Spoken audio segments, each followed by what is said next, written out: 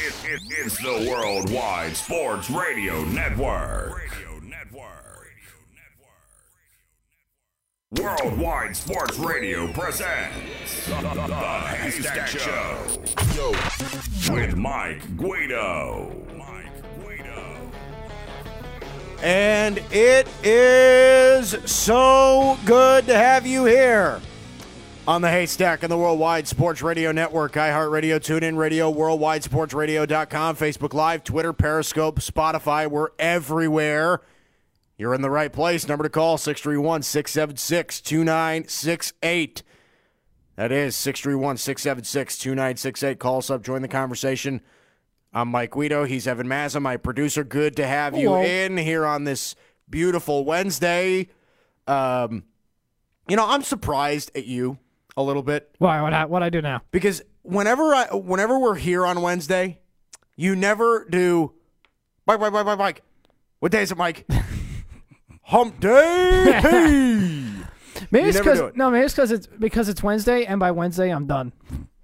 Yeah, you're usually checked out by Wednesday. I'm done.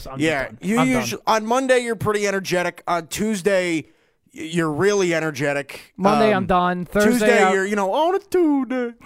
Thursday I'm done. Wednesday Thursday I'm done. You're done. Friday you're no. Wednesday I'm done. Thursday I'm feeling a little better. Friday I'm like hyped because weekend. Well, Friday you're hyped for the weekend, but Friday you're it's almost like you're not even here just because you. I don't know. I feel like you do your least amount of talking and insight on Friday. Yeah, because I'm waiting for. It's like but because it's like that school day. We look at the clock and you look at go for the weekend. Yeah, you look at the clock. We don't even have a clock in here. It's just it is nothing but white wall. Well, the phone counts.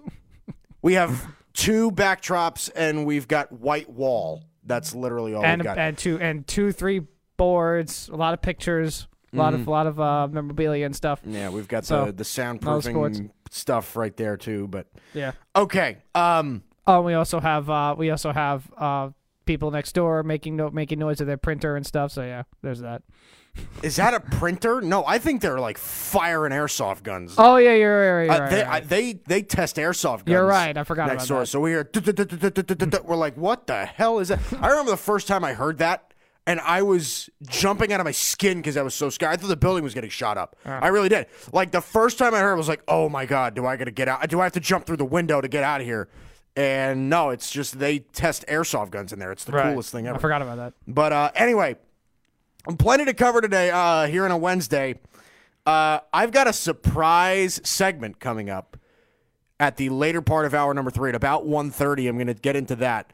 I think that there's a misconception when we talk about what's going on with the Lakers coaching search. It seems as if Monty Williams is now the favorite in that conversation instead of Ty Lue, and I'm going to tell you why I have a tiny little bit of a problem with that. And I've kind of gone back and forth on this, but I'm going to get into that at the top of hour number 2. But I want to start with this, okay? And there were plenty of good NBA playoff games yesterday, a bunch of series that got evened up. The Portland Trailblazers, I'm going to tell you right now, I started the season off without even having the Portland Trailblazers in the playoffs. Now I got them going to the conference finals. I think they're going to be that good. But I want to start with this. This was obviously the lead story of yesterday, and most people did talk about it yesterday. Because I wasn't here yesterday, I'm going to talk about it now. Russell Wilson signed his new contract with the Seattle Seahawks, 4 years, $140 million. He now makes an average annual value of $35 million a year. He's the highest paid player in NFL history. It was a few hours after midnight the deal got done. Correct. And then he posted that really, really. I'm gonna describe that video. Do we have to? Sierra. I don't want you to play it. I'm not playing that. I'm gonna describe the video as kind of awkward. No kidding. It was a very, the video made me even a little bit uncomfortable. That was my low point of how I feel about Russell Wilson was that video. And it wasn't anything bad. It was just, to me, it wasn't Russell Wilson. It was him trying to be like, yo, Seattle, I'm coming. We got a deal. That's, I don't know. It's not Russell Wilson to me. All right. God, But I'm okay. going to tell you this. I can't believe how dead on I was about this whole situation. Okay? Russell Wilson putting a deadline on the Seattle Seahawks was a negotiating tactic and nothing more. Period. If Wilson wanted out of Seattle, he wouldn't have signed a contract. If he wanted out of Seattle and he wanted to go to New York or anywhere else in the NFL, like I told you, no amount of money would make him stay. No amount of money would make him stay. I got news for you, okay? The Seahawks gave him the moon, and rightfully so. He is this franchise. Let me say this if you think that they overpaid for him, right? Because I've heard a lot of that Russell Wilson got overpaid. Okay, let me say this if you think he's overpaid. Okay, you have to account for plenty of things when you hand out a contract like this. You have to account for multiple things. Okay? Let me just tell you what Russell Wilson is, okay? Russell Wilson made the Seahawks a franchise that people care about. He globalized your brand, right? Nobody gave a rat about the Seattle Seahawks until Russell Wilson came around. I still right? slightly disagree with that. I still disagree with that, but okay. I really don't. That's the thing, is I don't really think so. This is a Seahawks team that had playoff success before he got there, went to a Super Bowl, again, Matt Hasselbeck was a solid quarterback for them, had a star like Sean Alexander. I got to disagree. I'm not going to say they're irrelevant before he got there. No, I'm not going to say that they were totally irrelevant, but they were the distant team in Seattle that was, let me just say this. Seattle definitely did not get as much traffic then as they do now. Everybody loves the Seahawks. The Seattle Seahawks became the Golden State Warriors of the NFL in a certain aspect of they had the most bandwagoner fans probably in the entire league, right? They changed their jerseys. They gave themselves those big neon green accents that drove everybody crazy. Russell Wilson came in, had immediate success as a rookie, and off they went. I do like the old Seahawks jerseys, not going to lie. I see, you're weird in that aspect. I like the old. I think old they're look that ugly they as sin. No, Evan. the old one that the old. But you look and I that they disagree on jerseys a lot. Oh, I yeah. disagree with a lot of people on jerseys. But anyway, Russell Wilson won a Super Bowl for you in his second season. His second year. Let me just tell you, winning a Super Bowl in a quarterback's second season in the NFL is not supposed to happen. It's hard. I mean, it's hard regardless. It's not supposed to happen. Right? Never. Almost never does it happen. So Russell Wilson won you a Super Bowl in his sophomore season. And was a play away from getting another one Right. the following year. Just to give the ball to Marshawn Lynch, let him go to the end zone, and the Seahawks are reigning defending champions again for the second year in a row. Right. And who knows? Maybe they go longer than the run that they did. Right. Thirdly, Russell Wilson is as professional and uncontroversial of a quarterback as they come. On top of that, while he's also married to another celebrity. Keep that in mind. Okay? Russell Wilson is a megastar in football. To the non-sports world, he is Ciara's husband. Right? Ciara's a big global pop star. He's married to another celebrity. They've got a bunch of attention seeking on them. They do. And somehow he remains an uncontroversial professional guy. It's doable, and he does it. Okay? To their fourth extent, Russell Wilson is a top 5 quarterback in the league and is amazing in big moments. Amazing. And lastly, Russell Wilson has rare leadership qualities that carry on forever. He just does. Okay? You can follow a guy. If you play for the Seattle Seahawks, you can follow a guy like Russell Wilson. Okay, you can respect somebody like Russell Wilson. He is not a guy that demeans you. He's not Big Ben. He's very calm and cool. Nothing phases him. Right. That's what I like about. That's what I also love about Russell. He's very cool and calm and nothing. And he's just he's like, okay, hey guys, let's go. Right. So, and you look at some of the other franchise quarterbacks in the NFL. Right. Aaron Rodgers, $33.5 million. He was the highest paid NFL player in history not too long ago. As probably as skilled as any quarterback in the league. But there's always drama in Green Bay. There's always drama in Green Bay. And the primary thought to that is, it's mostly Aaron Rodgers because his leadership style, I'll say, is one where he kind of takes shots at people. He throws so many people under the bus. Throws people under the bus. He doesn't take accountability, right? That's Aaron Rodgers. Guys like Big Ben, right? Big Ben has created this whole dysfunctional thing within Pittsburgh. He's become almost the detriment to the stability of their organization because the guy just doesn't seem to get along with anybody anymore. And Big Ben, look, he's won Super Bowls. But that's what Big Ben does. Russell Wilson is a guy, and there's a difference between being a leader and not being like Big Ben or Aaron Rodgers. It's so simple. Russell Wilson is a calm, cool, and collected guy. He's not a fiery personality. He is a star without the star problems. Okay? And later on in his career, is Russell Wilson going to have some sort of controversy? Maybe he will. Maybe. I hope not. And I'll even admit this. The Seattle Seahawks did used to have a little bit of dysfunction when they were winning. They did.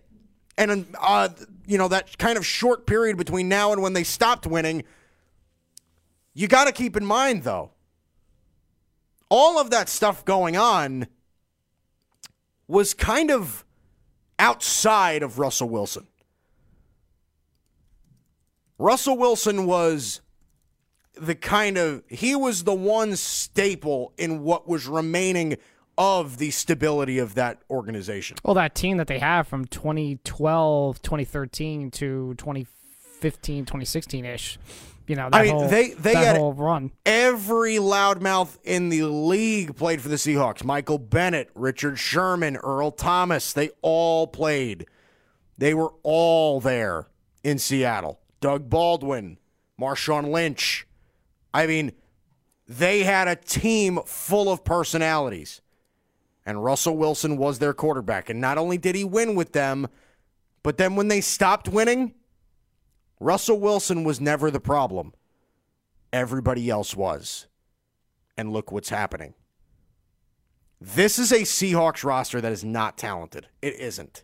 You look at this team from top to bottom, it is scarce for talent. They don't have any good corners. They've got 2 mediocre safeties.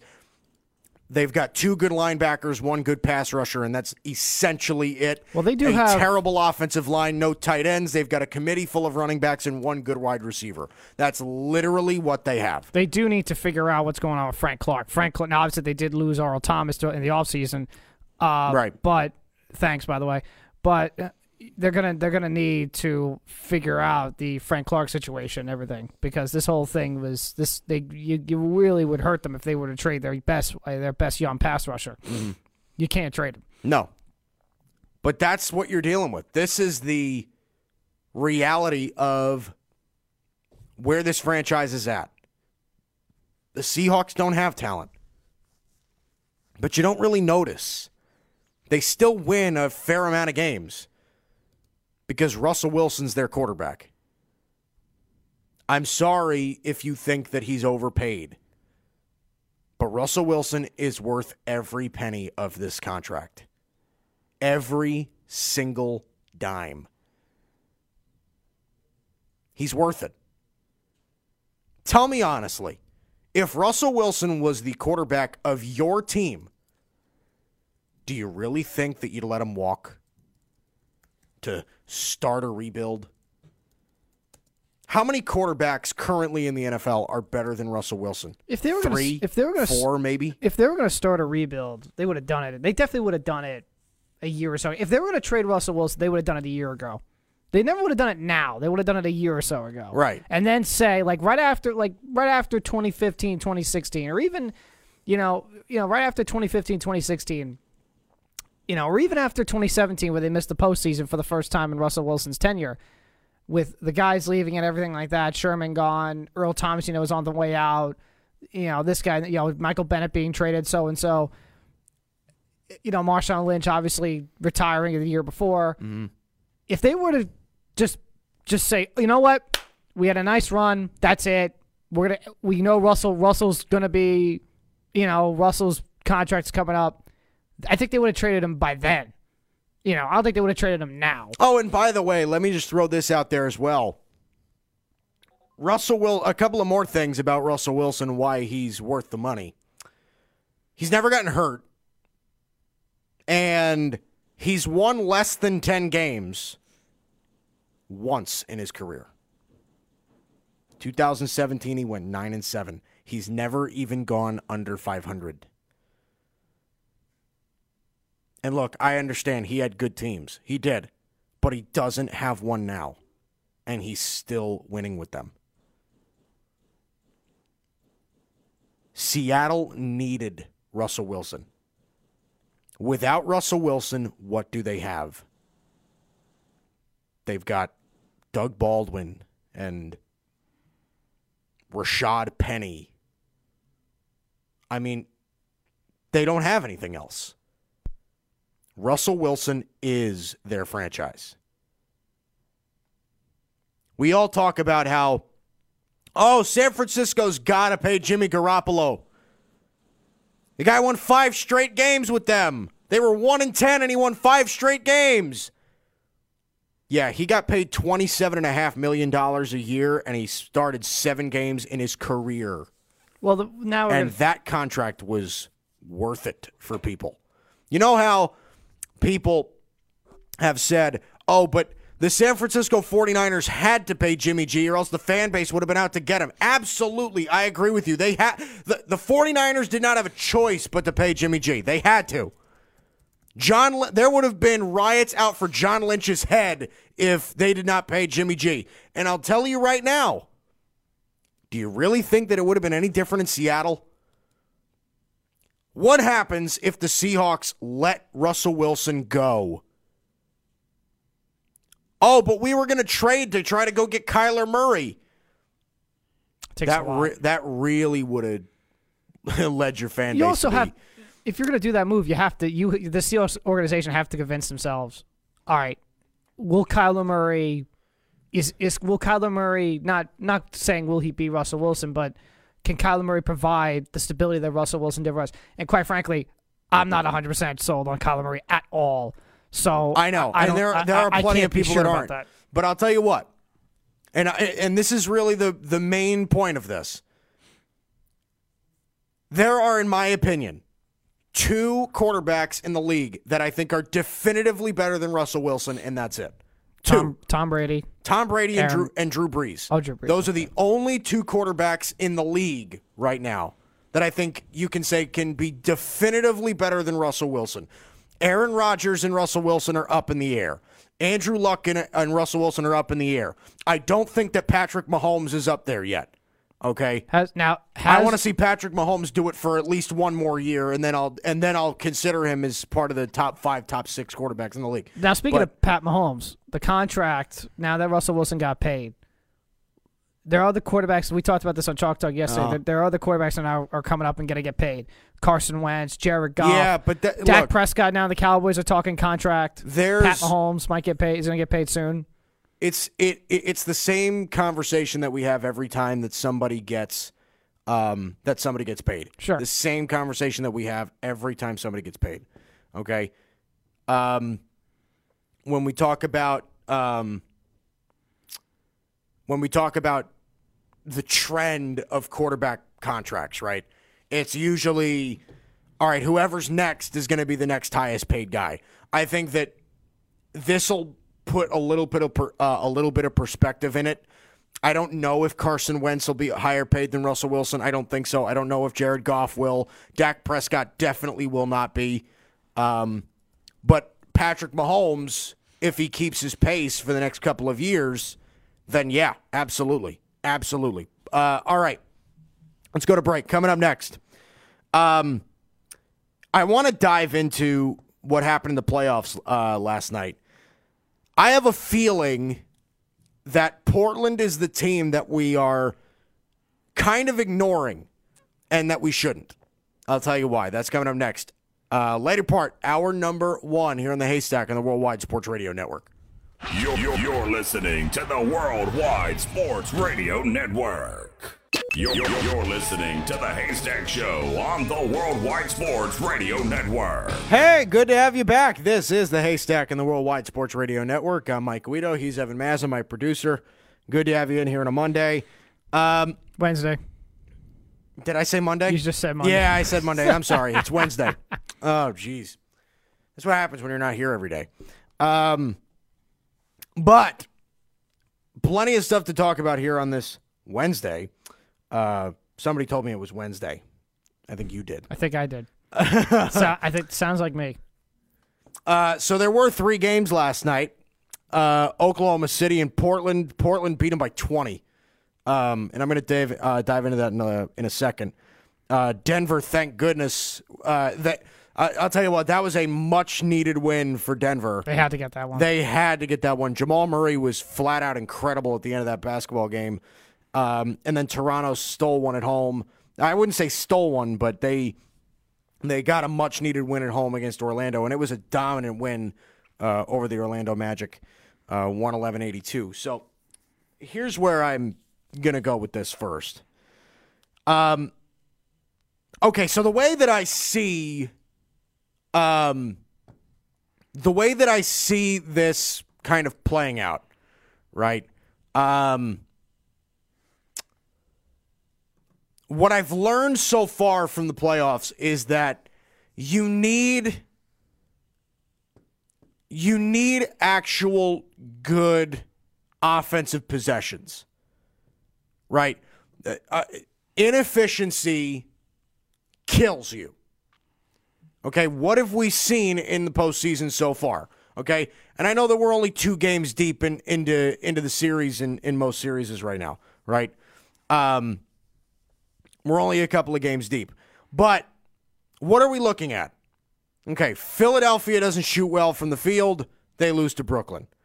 Toronto does not shoot well at all against the Orlando Magic, and they lose one at home.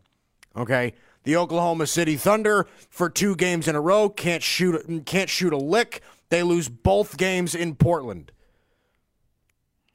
The Denver Nuggets couldn't shoot anything in Game 1 against the Spurs at home, and they lose. Efficiency counts. You know, this is why I call it's such an important aspect of the NBA game today. It is. Okay? It is such an important aspect. You need to have efficiency. You need to have guys that will knock down shots. Okay, your team cannot shoot 5 of 33 from the three-point line. You just can't have that. Okay, just let's look at what's happening so far as field goal percentage, okay, for teams that are in the playoffs right now. Indiana took a crushing loss to Boston. 33% from the field. 33. Oklahoma City is shooting 40% from the field. Look, you need guys that are going to be able to hit these shots for you. Okay? Now let me get into this, because I was never high on them at the beginning of the season. I was a guy that did not believe in them whatsoever. I was always the guy that doubted them to every extent. Didn't think they had the pieces. Didn't think they had the strength. Because I saw the names on their roster, I'm just like, how are they going to get by with all of these nobodies? Seriously, how are they going to get by with their leading bench guy being Evan Turner or Jake Layman, right? Seth Curry. How are they going to get by with those guys? And then late in the year comes and Portland starts dominating teams. You know, I remember that this was like the for sure game. Oklahoma City is going to beat Portland in game 2. There's no way they're going to shoot poorly again, as they did in game 1. And they did. There's a couple of things that I like about the Portland Trailblazers. They are incredibly good defensively. They've got a bunch of guys they can go to, and they've got not one, but 2 guys that they can go to late in games that shoot the ball at an efficient rate. Damian Lillard, CJ McCollum scored 62 points combined yesterday. They're really good, this team. They can play. Now, and you got a star like Damian Lillard. You do have a guy like that who continuously is one of the more underrated players in the NBA. Absolutely, and it's because he plays for Portland, and they're not sexy and everything like that. But absolutely, 100%. Portland is legitimate. They're legit. And I'll tell you why. I'll tell you right now. This is why I think they're going to come out of this series, and this is why I think that they're going to beat whoever they play in the next round. Whether it's Houston or whether it's Denver or any of those teams, right? This is why I think that they're going to be able to go to the Western Conference Finals. Because they play a style of game that is least prone to failure. They play a really good style of basketball. They get a bunch of people involved. They go deep into their bench with a bunch of different players that can hit you in multiple different ways. Right? Portland, let's just look at this, right? Their big minute men yesterday were Lillard and McCollum at 37 and 36 minutes apiece, and then everything else was pretty spread out. Harkless was 29. Aminu was 23. Enes Kanter played 20. Rodney Hood, 26. Seth Curry, 18. Myers Leonard, 15. Yeah, from 3. Zach Collins, 14. Evan Turner, 12. In the series, from 3, the entire Thunder team is 10 of 61. Awful. Damian Lillard and CJ McCollum so far these first 2 games, 15 to 33 from the 3. Portland is shooting 42% from 3, and Oklahoma City is shooting 16% from 3. Efficiency kills. Kills. Look, Portland, are they going to beat the Warriors? No. Do I think they're going to get to the Warriors? Yes. I do. They will be the team that nobody expected, and they will be the team that everybody's going to root for. Now, on Oklahoma City's end, I'm going to sound kind of a little weird. Oklahoma City is better. And I'm not the only person that says this. It is legitimately true. Oklahoma City is better when Russell Westbrook takes a back seat. They are. Russell Westbrook, Russell Westbrook, as great as he is, okay, the guy is a stat-stuffing machine, the guy that averages a triple-double for 3 straight seasons, okay, not taking anything away from the guy. But he's inefficient. And at this point in the year, look, in the regular season, you can live. In the regular season, over the course of a year, you can still win games by being inefficient. When it comes to late in the year, when it comes to the playoffs, right now, the postseason, inefficiency ends you. And that's what Russell Westbrook is. And he's always been that. He's as aggressive as they come. He plays angry, okay? He'll shoot it from all over the floor, even if he knows he can't make the shot. Russell Westbrook is crazy aggressive, but it's to his detriment. Oklahoma City this year is better when Paul George is their lead guy. They're better when Paul George is their lead guy. Look, when I did Western Conference power rankings earlier on in the year, most of the year I had Oklahoma City at number 2, behind the Warriors. But Russell Westbrook's been averaging a triple-double for years now. Years. And as soon as Paul George comes out of his shell and starts playing well, that's when they start having more success. Russell Westbrook needs backup. Pretty much what he needs right now. And Paul George, Paul George has to pretty much will have to be. But here's my thing, right? Russell Westbrook took 20 shots last night. Okay, I'd like him to maybe take a little bit less, but 20 shots last night. He had 14 points. He was 5 of 20, 3-point land, 1 of 6. Oh, but he almost had it. He almost had a triple-double last night. 14, 9, and 11. Almost had a triple-double. But he's part of the reason they lost. You got to make shots. You got to make shots. Here's not just take shots. Here's the Inside the NBA crew's reaction to the game last night. Uh-huh. It was a good play, but it's a Bush League play. Look at this. That's Bush League? I do think that's Look at these 3-point numbers, by the way. 15 out of 33 for Lillard and McCollum, and the Thunder through 2 games, 10 for 61 from deep. That's the NBA today, Ernie. So 11 straight postseason road losses for the Oklahoma City Thunder, but now they get to go home and take on the Blazers. Yeah. Look at the rest of the series. Look at the next 2 games in OKC for me. What can they do to try to stop or slow down Lillard and McCollum? Well, the next 2 games, in OKC. Yeah. Well, first let me explain what Bush League is for everybody 30 and under. Bush League means that it was a poor play. But it was cheap, and that's 60. That's not a. You don't think that's a Bush League play, do you? Talking about the. You do that all the time to get your guards. Brooks Adams play. Ken, it's a 20-point game. You're just trying to send a message. I didn't Russell like Westbrook. Okay. I said it was a good play. You're up 16. And this is no need to set this pick. Come on, man. So, okay, but here's what they're trying to get at, right?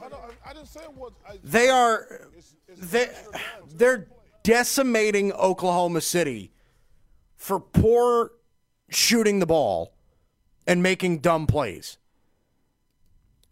What they're basically saying is, Westbrook, take the second seat. That's what that means. They are not going to say that directly, but that's what that means. Oklahoma City has to go back home and win both. And I don't think they're going to. I think they're at least going to lose one. I think they're going to lose one at least at home.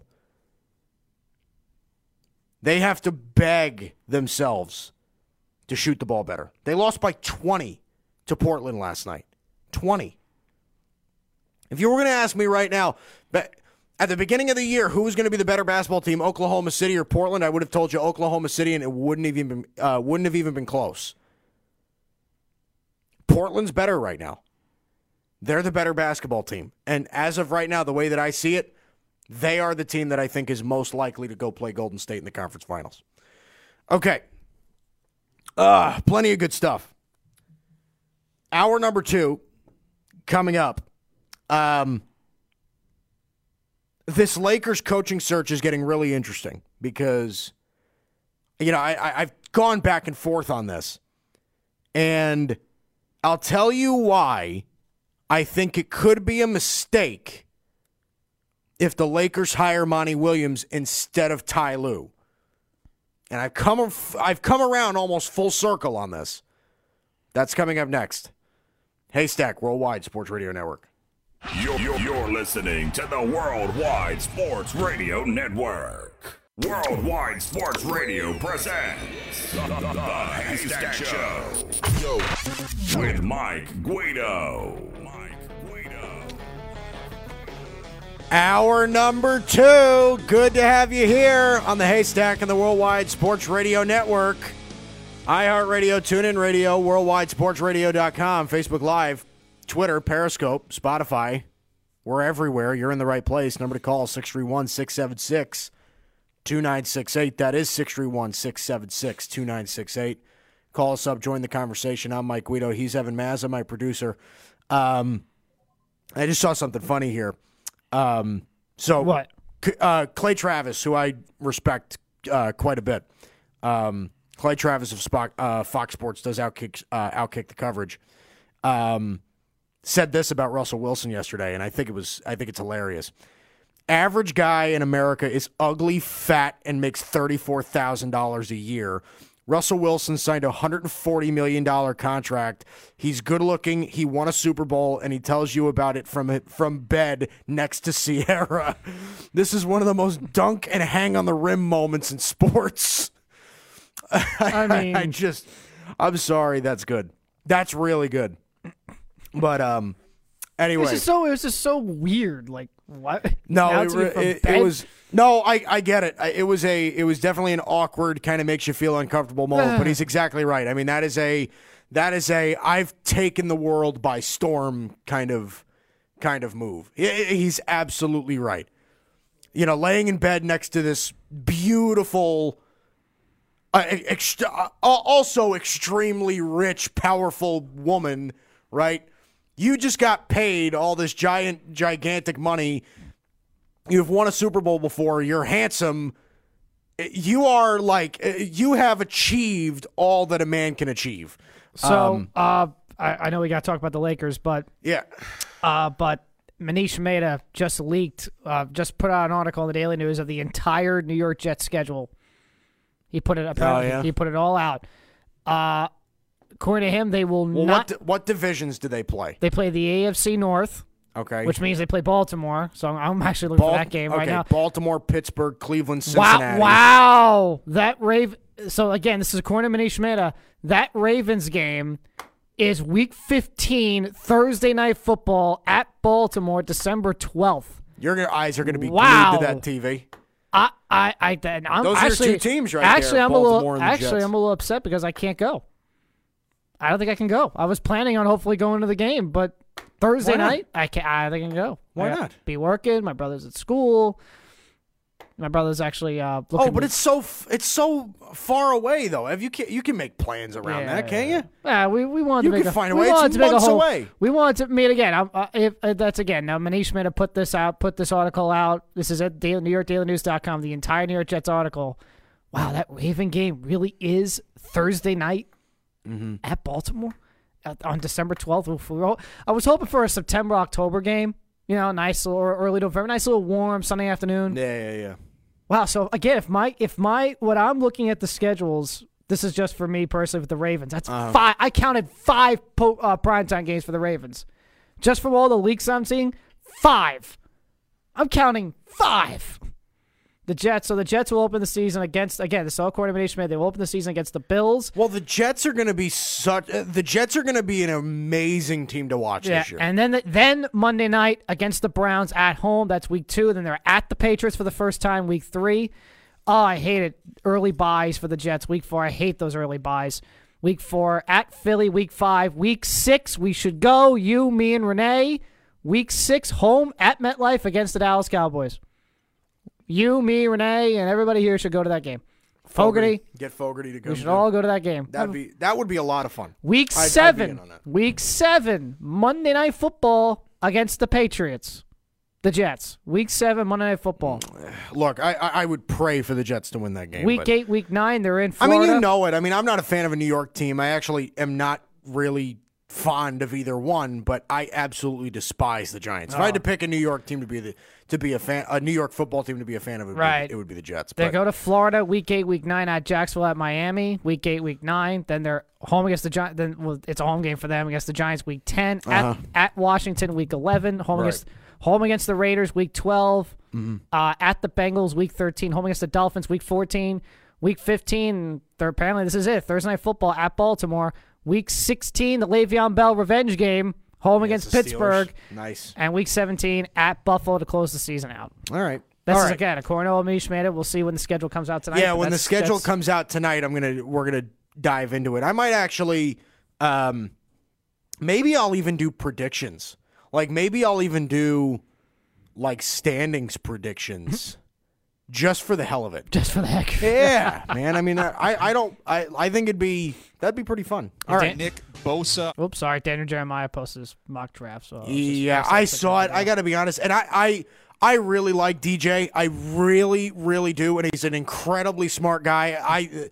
There are a lot of picks in his mock draft that I don't like at all. Let me see. And I don't know if he does those mock drafts for what he would do or what he's hearing, but if it is what he would do, I disagree with him completely. And I respect him a lot. I really do. He's a really smart guy. I just disagree with a bunch of what he says. He has the Packers taking a quarterback. Well, at 30, right? Yeah, he's got him 30. taking. He's got him taking. Was it Drew Lock or Will Grier? That's the Broncos taking Devin White. The Giants taking Daniel Jones at 6. The Jets taking Ed Oliver at 3. I've seen Ed Oliver around top 5, top 50. I'll tell you what though. If the Jets do take Ed Oliver at 3, that's not a bad pick. Ravens. Ed take Oliver Cordell can Farrell, really play. And the Packers take Drew Lock at 30. Yeah. That's the thing is I just don't see that happening after they just paid Aaron Rodgers. You know what I mean? Like I don't like, and I wouldn't even disagree with it if they didn't pay Rodgers yet. But they just paid him. I feel like they're gonna wait at least a little bit longer. You know what I mean? Gosh, but do you want to tick Aaron Rodgers off even more? What do you mean? Why? Don't you think Aaron Rodgers get a little more ticked off and frustrated? I wouldn't. Aaron Rodgers be like, wait, I wouldn't dip into that. Look, the Packers did so good in free agency. They did. And if they focus on offense in this draft, the Packers can be really, really good next year. So I don't want.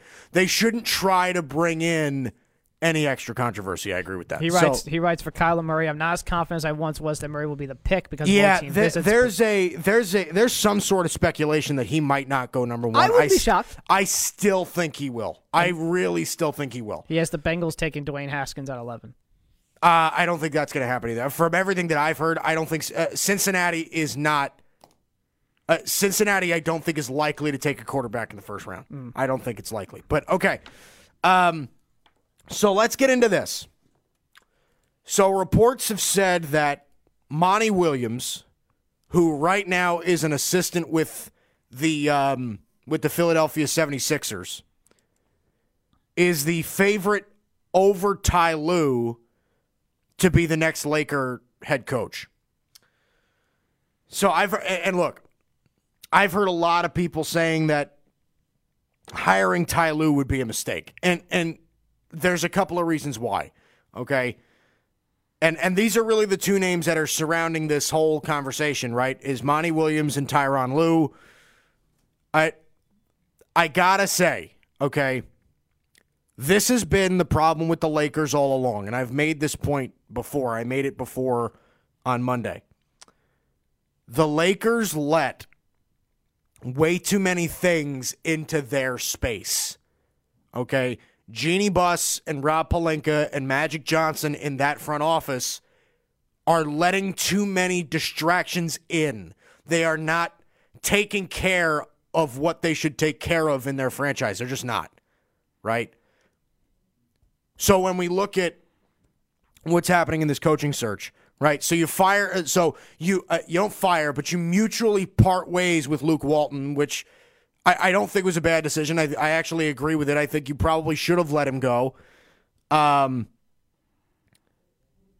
I've heard a lot of people saying that if you hire Ty Lue,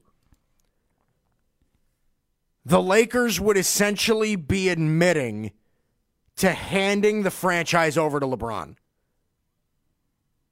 That's why you can't hire Ty Lue, right? And this is what I've heard, is that if you hire Ty Lue, you're basically telling everybody, yeah, LeBron,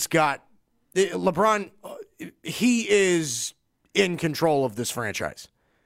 I I will say this. This is exactly what's wrong with the Lakers.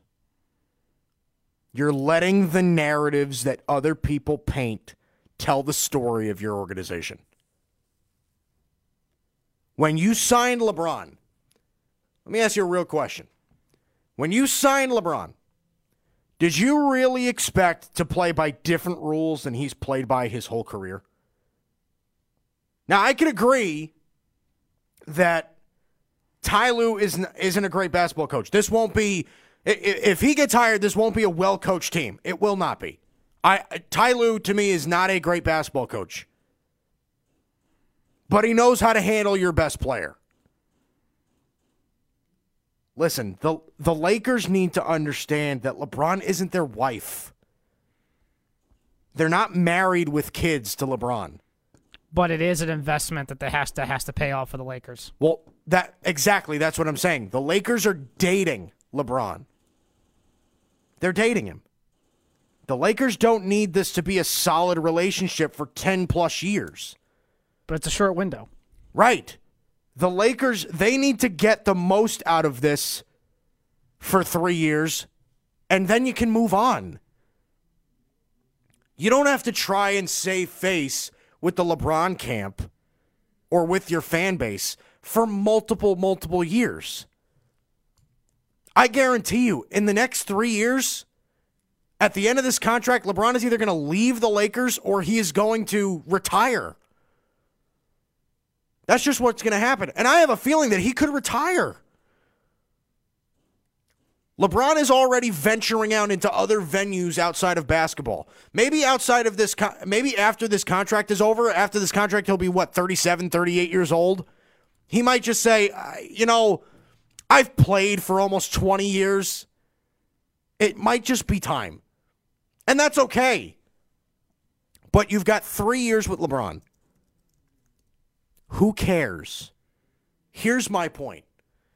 Is it easy to deal with LeBron? No. And I've been a guy that is openly admitted as a LeBron fan myself, and everybody knows that. And I do a lot of defending of LeBron. I can even admit that LeBron can be sometimes hard to handle. He can be hard to deal with. And that is the one big criticism that I take away from him, because I think that if he was easier to deal with, he would have had a lot more success in his career. But at the very same time, you have to kind of think, if you're the Lakers, you never should have expected to bring in a guy like LeBron, or not even a guy like LeBron, bring in LeBron and expect something different that he's had for his whole career. Look, he is a phenomenal player with an incredibly large personality, with incredible weight in decision-making. Okay, he has leverage, but he only has leverage because he's the best player in the world. LeBron James has got it. Okay, the last time he missed the playoffs besides this past year. Wow, I mean, I'm sorry to interrupt you, Mike, but as soon as you said LeBron has got it, the lights went on. Yeah, right. LeBron has got it. Thank you, LeBron, for the lights. God's listening. But, no, seriously. The last time LeBron missed the playoffs besides this year was 2004, his rookie year. He has not missed the playoffs in 15 years.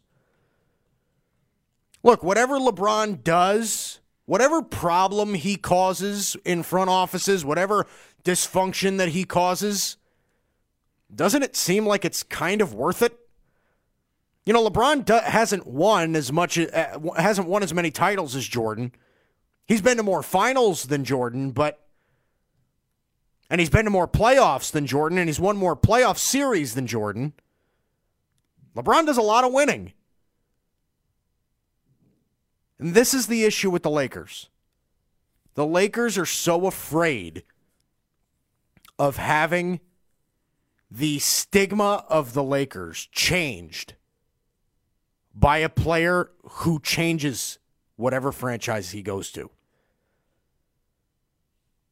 Okay? The Cleveland Cavaliers were a big old nothing burger before LeBron came. Okay? The best player in their history in Cleveland Cavalier history before LeBron James was either one of Brad Daugherty or Mark Price. Ooh. You ever think of them as all-time greats? See, I agree with that sense more so than I would agree with the Russell Wilson point. I definitely would agree with that one. That the Cavs were, you know. Well, this one's obvious. Nothing. This one's really easy to get on with, but the Cavaliers were a big old nothing burger. And then all of a sudden, Cleveland becomes this big old basketball town because of LeBron James. They bring in Larry Hughes. They bring in Shaquille O'Neal. You know, Zydrunas Ilgauskas becomes a global star. Right? Now, none of those guys really had much success in Cleveland. You know, LeBron was really the only guy that made it work over there, but that's what happens. Cleveland was a nothing burger. Who really cared in playing in small, miserable, gray Cleveland? I mean, really. And then he goes to Miami, plays with Dwayne Wade, Chris Bosh, and a bunch of nobodies. Wins a couple titles there, and then he goes back to Cleveland. The media follows him wherever he goes. The Lakers, this is the first time where I've ever seen the Lakers not being able to handle being the Lakers. Yeah, you brought in a star player for the first time since Kobe was in his prime. And to be honest, LeBron gets way more media attention than Kobe ever did. Way more. Nobody ever considered the fact that Kobe could be better than Jordan, right? LeBron, now that he's in the GOAT conversation now, whether you agree with it or not, he is.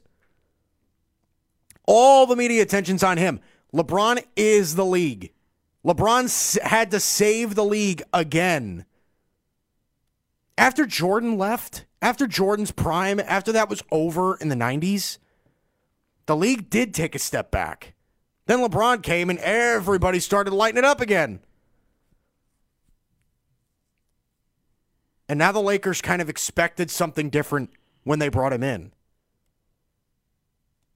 They really, I can't really explain it. Jeannie Buss knew what she got herself into. She hired Magic Johnson, who she loves to death, who brought in LeBron James, who has his own camp. She brought in Rob Pelinka, who is Kobe Bryant's agent. There's a lot of different ways that this can go. Of course there was power struggle. Of course there was. Let me bring this back to the coaching search. Monty Williams is a better basketball coach than Ty Lue. Period. Point blank. Monty Williams, in my opinion, is a better basketball coach than Ty Lue. Neither one of them are great. But Monty Williams is more stable. He's probably more liked by players. But Ty Lue has proven that he can work with LeBron. And LeBron likes him. So why would you be reluctant to hire a guy that gives you a better chance of bringing the best out of LeBron to you? And the reason for that, the reason why they are reluctant, is because they are afraid of the pushback. Everybody, and they're not wrong, everybody on every network, including this one, is going to say, well, they hired Ty Lue. LeBron's got the franchise now. Yeah, well, if you hire Ty Lue, that doesn't have to be the truth for you. Look, people could talk about it all they want. Don't let the media dictate the story of your franchise. If you have to hire a coach that LeBron likes in order for you to have success, I don't think that's too much to ask for. He's your best player. He's the best player in the league. If he asks for a little much, so be it. He did sign a 4-year contract with you where he would sign nothing but 1-year deals with everybody else. Look, LeBron's committed to being in LA. He just wants it to be worth his stay. And that's why I've kind of come full circle on this. I don't like Ty Lue as a head coach. I don't think he's going to be a good one. I don't think he ever was a good one. I mean, the Lakers. When he coached the Cavs, they were not a well-coached basketball team. But I mean, the Cavs fired him after 6 games this year. That was kind of a, really, I really felt if you didn't like him that much, just fire him right after the. I mean, I know you could say, well, it doesn't look good to fire him after a finals appearance. I get it, but that's my whole point. Why leave him there? If you didn't like him. Look, I agree, and I think that is more to do with the dysfunction of Cleveland than everything else. But Ty Lue. Look, I don't think he's a great basketball coach, but again, I will repeat it over and over again. The one thing that Ty Lue does well is he's good at handling LeBron. LeBron James said in an interview with Jim Hill of CBS Los Angeles, I came here for one reason and one reason only. That's to play winning basketball and take this team back where it should be. I see all those banners. All those championship banners. I want to be a part of one of those. And also, I also see all these banners with all the Laker greats, Magic, Kareem, Worthy, Elgin, Wilt, Kobe, Shaq. I want to be up there too, and that's my motivation. I won't stop until I put this franchise in a position to compete for a championship, hopefully win a championship, and hopefully see my jersey hanging in the rafters. That's what it's all about. Right. And look, I get it. So why give him a hard time? Don't be reluctant because you're scared of the media. Make a decision that's best for your franchise, not what everybody else thinks is best for your franchise. And you know for a fact that hiring a guy that works well with LeBron gives you the highest chance of success. That's the end goal. So do it. Okay. Like I said, plenty of good stuff today. So coming up, our later part of hour number 2. We're halfway through already. Man, oh man. I want to dip into the playoffs a little bit because I think that the NBA has the NBA has a problem. And I want to see if people actually legitimately disagree with me because I'm going to give percentage chances of teams to win the NBA Finals. There are 4 teams, in my opinion, that could win the Finals. And we'll see how those percentages shake up. That's coming up next. Hour number 2, second part of hour number 2 here in the Haystack on the Worldwide Sports Radio Network. You're listening to the Worldwide Sports Radio Network. You're listening to the Haystack Show on the Worldwide Sports Radio Network. And welcome back. This is the Haystack on the Worldwide Sports Radio Network. I'm Mike Guido. He's Evan Mazza, my producer. Good to have you in here on this Wednesday, halfway through, and still plenty to go. So I told you that I think that there are 4 teams in the playoffs right now that can win the finals. I think that there are only 4. So I gave percentages, and I made kind of like a pie chart. We're doing math here. I'm doing a little bit of math. Serious math. Oh God. Doing a little bit of meth. Math. Sorry about that. But here we go. So there are 4 teams in the league that can win the NBA Finals. You want me to tell you right now, or you want me to wait a little and tell you later? These are teams with the percentage of winning the NBA Finals. Yeah. I assume the Golden State Warriors are like at 100, 99.9. 98, 99.8. 99.7. 99.7. I'll keep going. All right, so here we go. All right, you ready? Yes. So these 4 teams can win the NBA Finals. Ooh. All right. I'm going to give a 5% chance to the Houston Rockets. I think that there is a small chance that they could do it. But that's only if they get by Golden State, and I don't think that they're going to be able to do that. I think James Harden is playing at an otherworldly level right now. It's the funny thing is that he's actually scoring a ton at one of his most efficient rates of his career, which is incredible. He averaged 36 points a game this year, which was amazing. And I'll say this. You ready? If, and I'm only, like I said, I'm only giving the Houston Rockets a 5% chance of winning the NBA title. I think that if James Harden and the Houston Rockets beat Golden State in the Western Conference Finals or beat them anywhere in the Western Conference, I will admit this. I will say this personally, and I won't be ashamed of it. James Harden would be the best player in the league. If James Harden and the Houston Rockets beat the Golden State Warriors this year in the playoffs, I will say that James Harden will unseat LeBron as the best player in the league. James Harden would be the best player in basketball, yes. I'm shocked to hear you say that. Absolutely he would be. And that's the thing, is somebody's going to take the crown of that eventually, and I really didn't expect it to be a guy like James Harden. I was expecting it to be Kevin Durant. I was expecting it to be Giannis. I was expecting it to be Anthony Davis. But James Harden actually played pretty good defense this year. He's obviously the best one-on-one scorer in the league.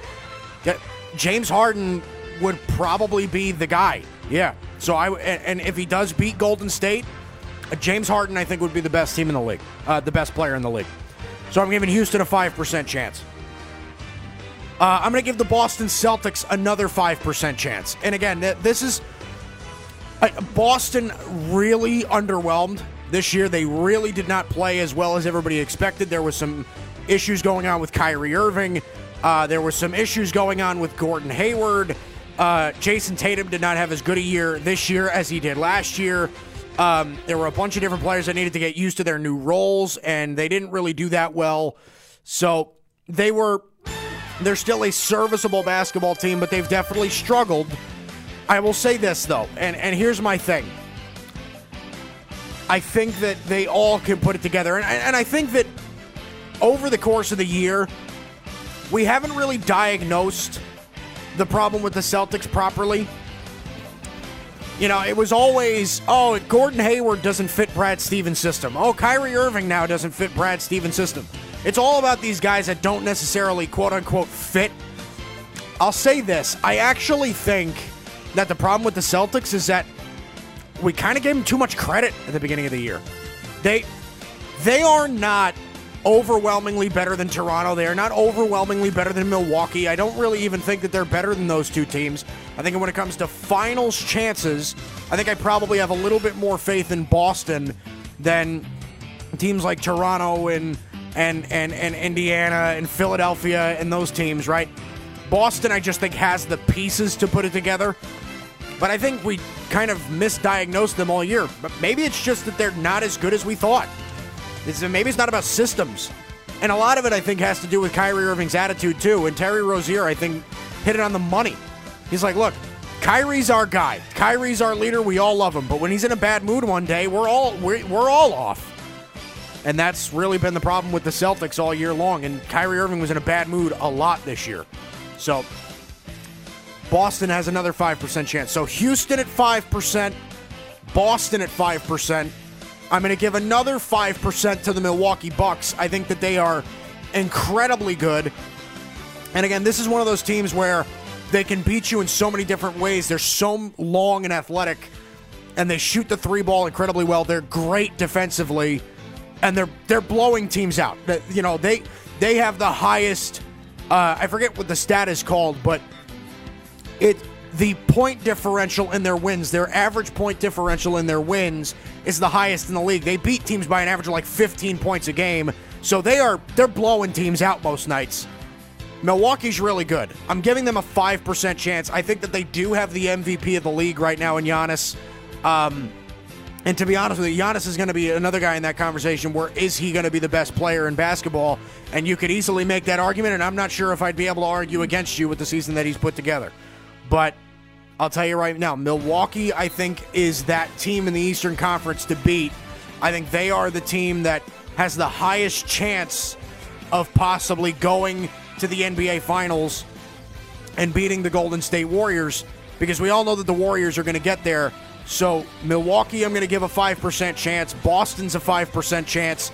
Houston, a 5% chance. And like I said, I only think 4 teams can win the NBA Finals. So I'm going to give an 85% chance to the Golden State Warriors to win the whole thing.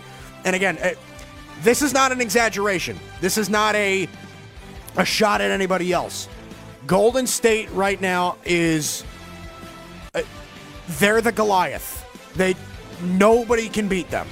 Okay? Oh, big deal how they lost Boogie Cousins for the rest of the season. Who cares? They've still got the team that they got last year that blew out everybody in the playoffs, made everybody look like children, and swept LeBron's Cavs team in the finals. Okay? I'm sorry. It's really not going to make a difference. Did having Boogie make them a little bit more unbeatable? Yes. Are they still unbeatable? Yeah. Yeah, they are. Kevin Durant, Steph Curry, Klay Thompson, those are three of the best shooters in the league. They play incredible defensively. They've got a ton of depth guys. I mean, what are they going to do? Seriously, they were really good when Boogie was hurt for the first part of the year. Now, I'm going to say this. I actually feel bad for Boogie Cousins a little bit because I think this injury is going to play into his next contract and what his next contract is going to get, because now he's a guy that isn't really coachable and injury prone. You know what I mean? It's kind of, the guy's kind of has he's got a bad rap around the league, and now he's injury prone. It's going to be tough. His next contract's going to be hurt. So that's what I give teams to win the NBA Finals. I'm going to give a 5% chance to the Houston Rockets, a 5% chance to the Boston Celtics, 5% chance to the Milwaukee Bucks, and I'm going to give an 85% chance to the Golden State Warriors. And this is the problem with the league. And everyone else is a big fat bagel.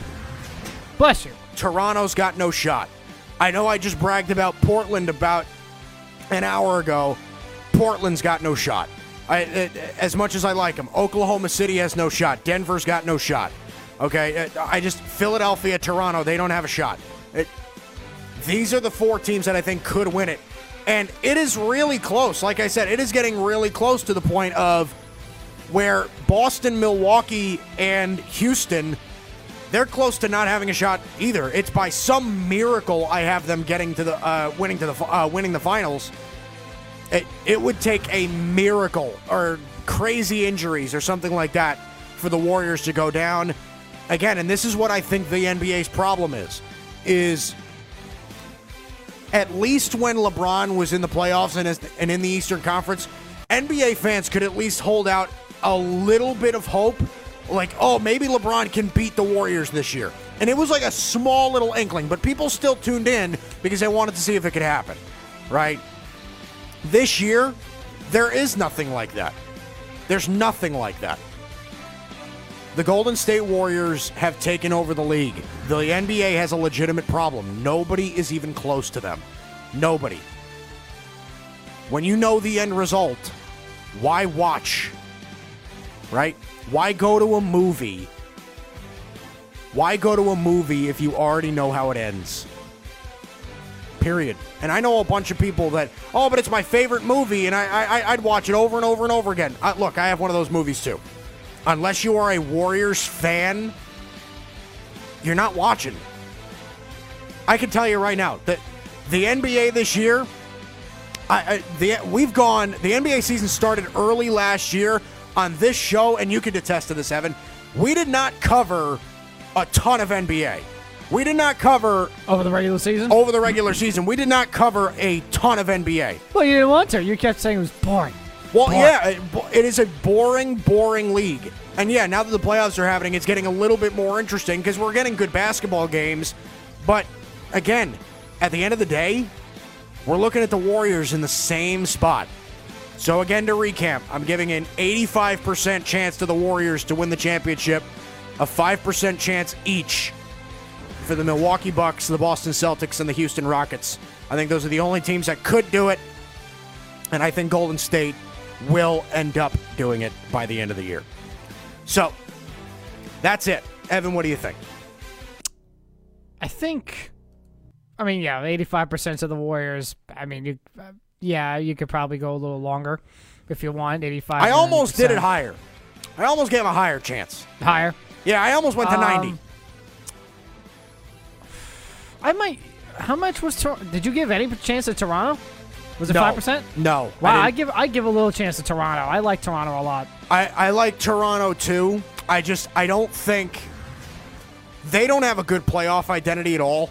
Okay, Kyle Lowry does not play well in the playoffs. I know he had a good game last night, but they do not play well in the playoffs usually at all. And again, I think that when it comes to teams like Boston and Milwaukee, I think they are teams that are better built to win the finals. The Raptors could get to the finals. I don't think they'd win it, currently assembled. And I love their team. I do. I think they've got a ton of talent. It's just I don't think that they have the right talent in place to unseed the Warriors. Boston, I'm not even sure Boston and Milwaukee does. I just think that they have a better shot at beating Golden State than Toronto does. That's just me. I think I gotta give a little nod to Toronto there, a little percent chance to Toronto. Portland, I agree. Brooklyn. What do you think about Philly? Because Philly, I think I need to give some love to the Sixers too, because I think the Sixers can make a run. I do. I gotta give a little nod to Philly though. You gave them 0%? Yeah, no. Well, everybody else except for Golden State, Milwaukee, Boston, and Houston got 0. I think nobody else has a shot. And I'll tell you why I didn't put Philly, because too inconsistent, not playing to the talent level. Philly, I watched the first couple of games after the trade deadline with Philly when they brought in Tobias Harris and Boban and Mike Scott and guys like when they brought in those guys, they looked really impressive. I actually really liked what they were putting together. They were really, really good. But they are so streaky in every way. Defensively, sometimes they don't play. Offensively, they get really inefficient way too often, right? I mean, and to be honest, I still think that they really haven't figured out each other yet. How far? How far do they have to get to the playoffs to help Brett Brown his status? I don't think Brett Brown's going to get fired either way, but I think to help him, I mean, I would say if he wins this series and loses in the second round, I think he's pretty okay. Okay. Because you got to keep in mind, I mean, the 4 best teams in the Eastern Conference, the 4 teams at the end of the day that are going to move on are going to be Milwaukee, Toronto, Boston, and Philly, right? If Brett Brown and the Sixers lose to Brooklyn, that could be troubling for their front office, but I don't think that's going to happen. I don't think it's going to happen. But that's the thing, is Philly gets really inconsistent way too often. They really do. Joel Embiid sometimes has an awful night. Ben Simmons will hit one shot sometimes. It's just... And again, I don't know if they really figure out who to get the ball to at certain points, right? Some nights, Tobias Harris has 7 points. Jimmy Butler, I think, had 7 points last night when they won. It's just... Yeah, 7.7 assists. They just don't... I don't think they've figured each other out yet. And it's really interesting to know why, but Philadelphia, I think, is way too... They're way too iffy. They're attractive, they're sexy, but they're way too iffy right now. I can't really buy into the Sixers yet. So, but those are the percentage chances for the NBA Finals. 5% each to the Rockets, Celtics, and Bucks. And then I'm going to give an 85% chance to the Golden State Warriors.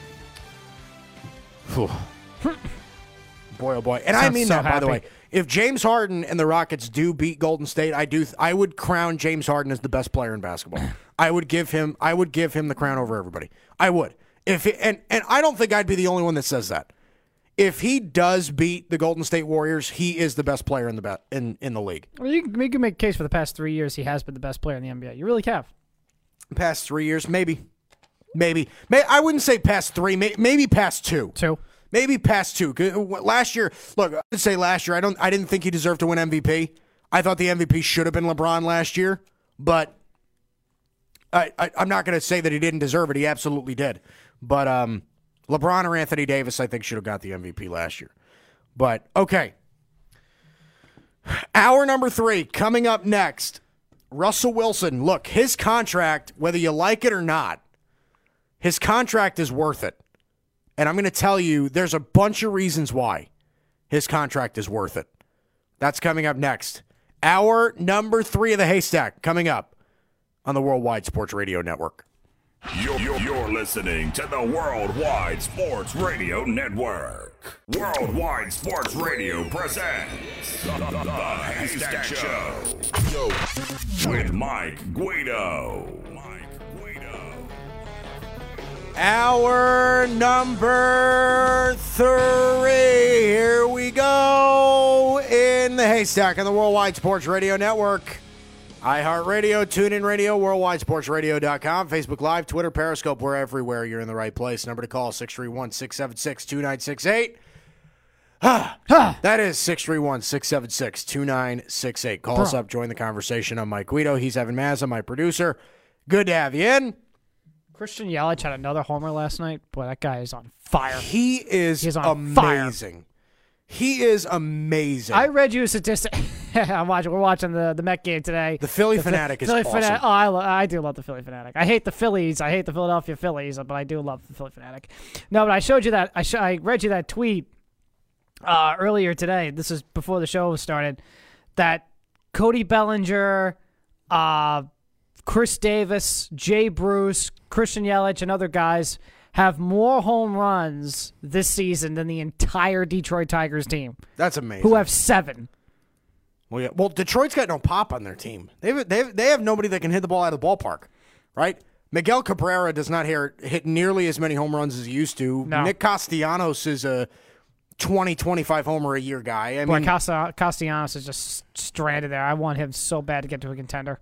But he will. He'll get traded somewhere. Yeah. But other than that, Evan, they don't really have anybody that hits the ball out. No. I mean, Nico Goodrum's got some sneaky pop, but other than that, who else is there? Mikey Matuk and Jeimer Candelario. I mean, they just don't have anybody that hits the ball out of the ballpark. They just don't.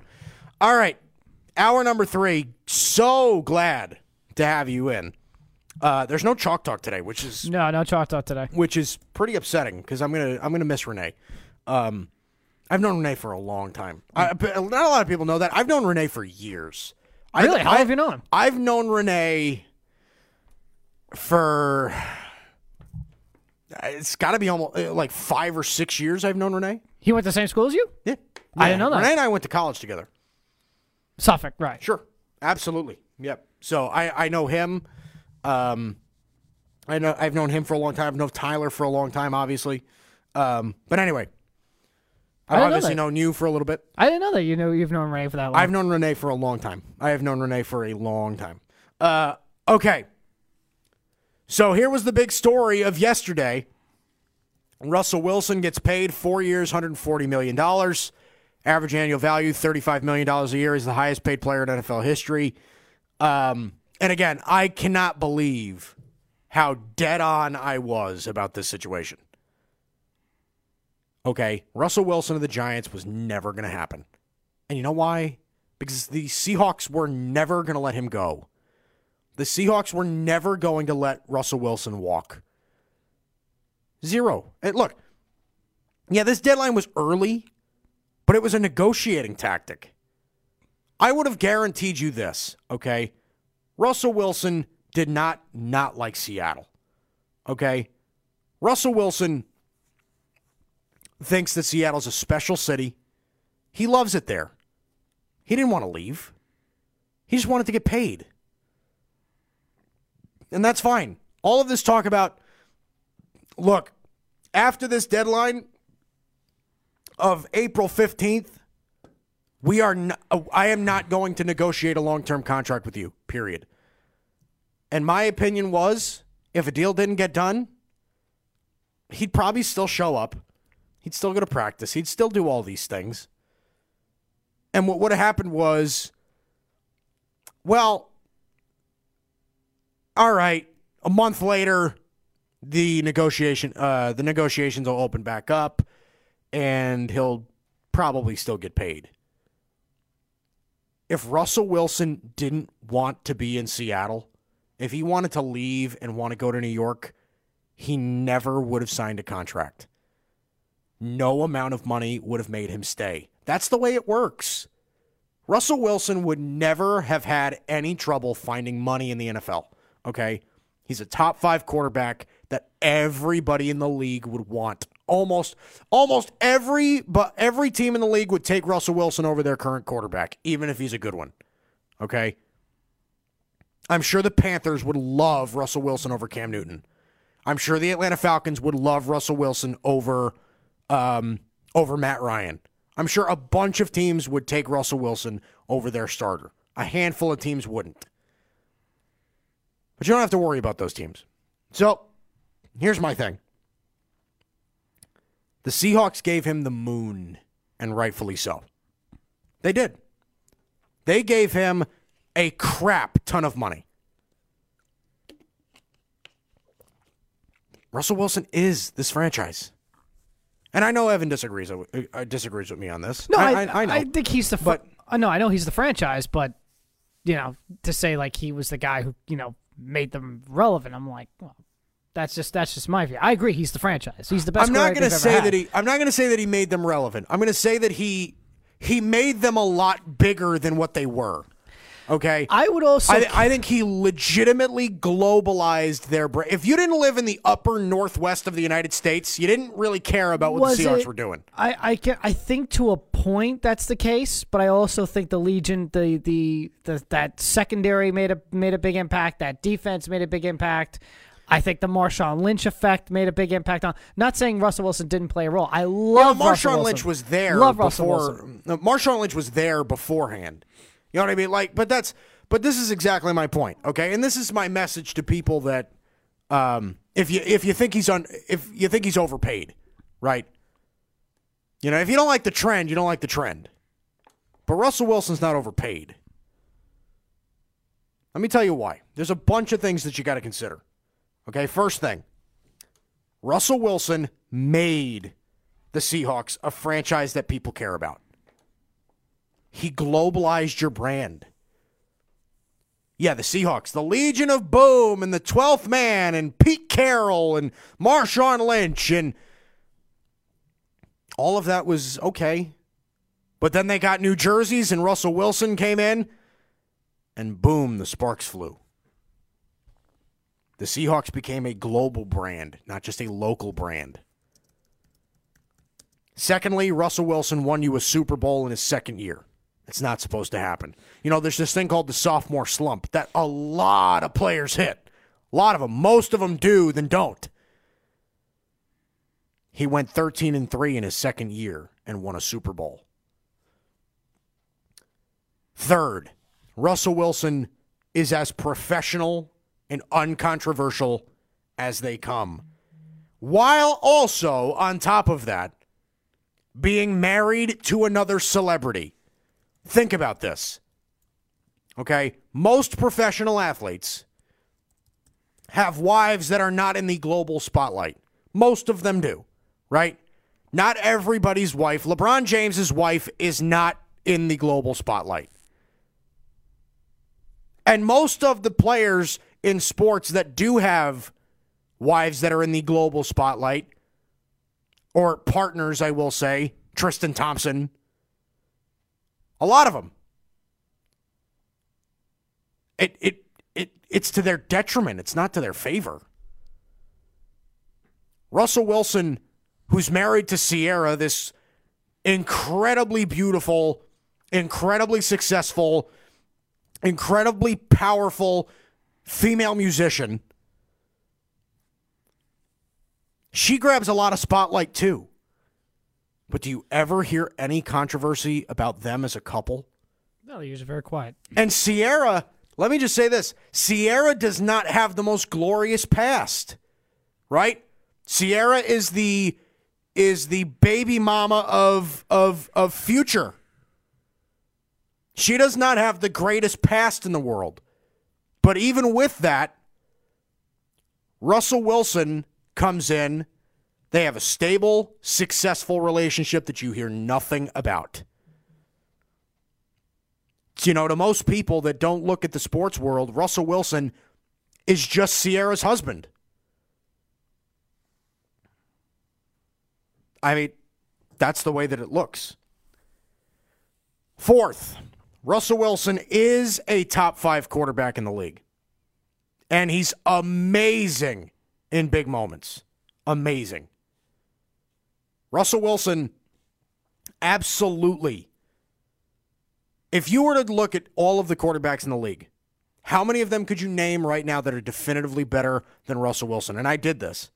How many could I definitively name as better than Russell Wilson? And there were 2 that I could come up with.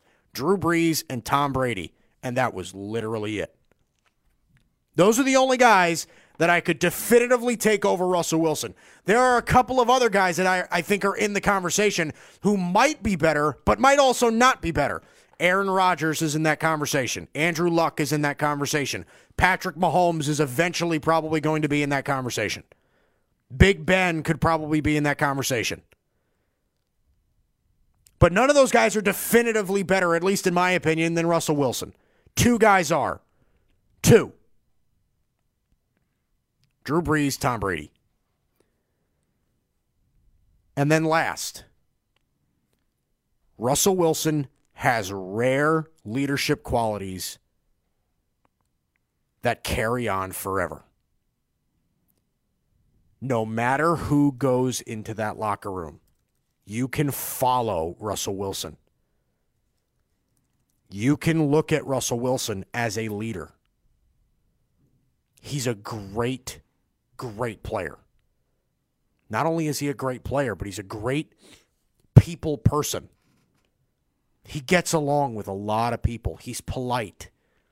His leadership style is not one as of Aaron Rodgers, a la Big Ben, to where your leadership style is you're kind of throwing people under the bus, or you're bringing people down, or you're causing dysfunction in your locker room. No, Russell Wilson leads. He leads, and he leads by example in that respect. You know, when Seattle, when they were winning, when they were going to their Super Bowls, when they had their super teams, right, with those super defenses, they were great teams, sure. But then all of a sudden they stopped winning. And while they were winning, everybody kind of remained quiet while Russell Wilson was there. But this was a team that was loaded with personalities. And they were loud ones, really loud. Right? Really loud. I mean, you're Richard Sherman, Michael Bennett, Earl Thomas, Marshawn Lynch. You had a million different guys with different voices in that locker room. Cam Chancellor and, Doug Baldwin. You had a ton of guys with big personalities in that locker room. And Russell Wilson could handle all of them. And when it got to the point where he couldn't, the Seahawks let all of them go and not Russell Wilson. I think there's something to be said about somebody's ability to handle personalities. I think there's something to be said about leadership in the NFL. Russell Wilson has a rare quality of it. Okay? Drew Brees has that rare quality of leadership. Tom Brady has that rare quality of leadership. Guys like Aaron Rodgers, guys like Big Ben, guys that are as talented as can be, as anybody in the league, they don't have those leadership qualities. They have success because of their talent. But their personalities always weigh their team down. I would take Russell Wilson. I would take Russell Wilson. Bottom line is, I'd take Russell Wilson over a lot of quarterbacks. I think the only ones I would think of are Tom Brady, Rodgers, Brees, maybe Ben, but Russell's certainly in the top 5 for me. He's certainly number 5. Russell, to me, might be 3 or 4. The only guy I'd probably entertain taking over him would be Aaron Rodgers. That would really be it right now. Maybe. But bottom line is, he's the highest paid player in NFL history, and he's worth every penny. Russell Wilson is not overpaid. If you don't like the trend, you don't like the trend. Look, I'm not sure I love the trend of when the highest paid player in NFL history was Kirk Cousins at one point. I'm not sure I love that either.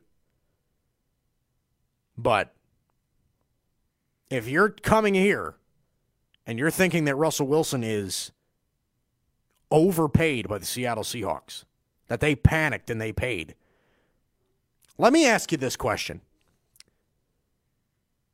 If Russell Wilson was the quarterback of your team, would you really sneeze at paying the guy? He won a Super Bowl for you in his second year. He's only won less than 10 games once in his 7-year career. He went 9-7 in 2017.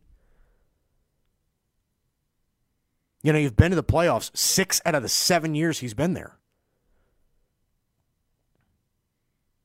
And football is a team game. It is a team game. But Russell Wilson's a big part of that. Because not only is he the quarterback of that team, but he does keep everybody together. And that's important. Russell Wilson's got it, man. Okay? The guy's not overpaid in any stretch of the imagination. And let me ask you this.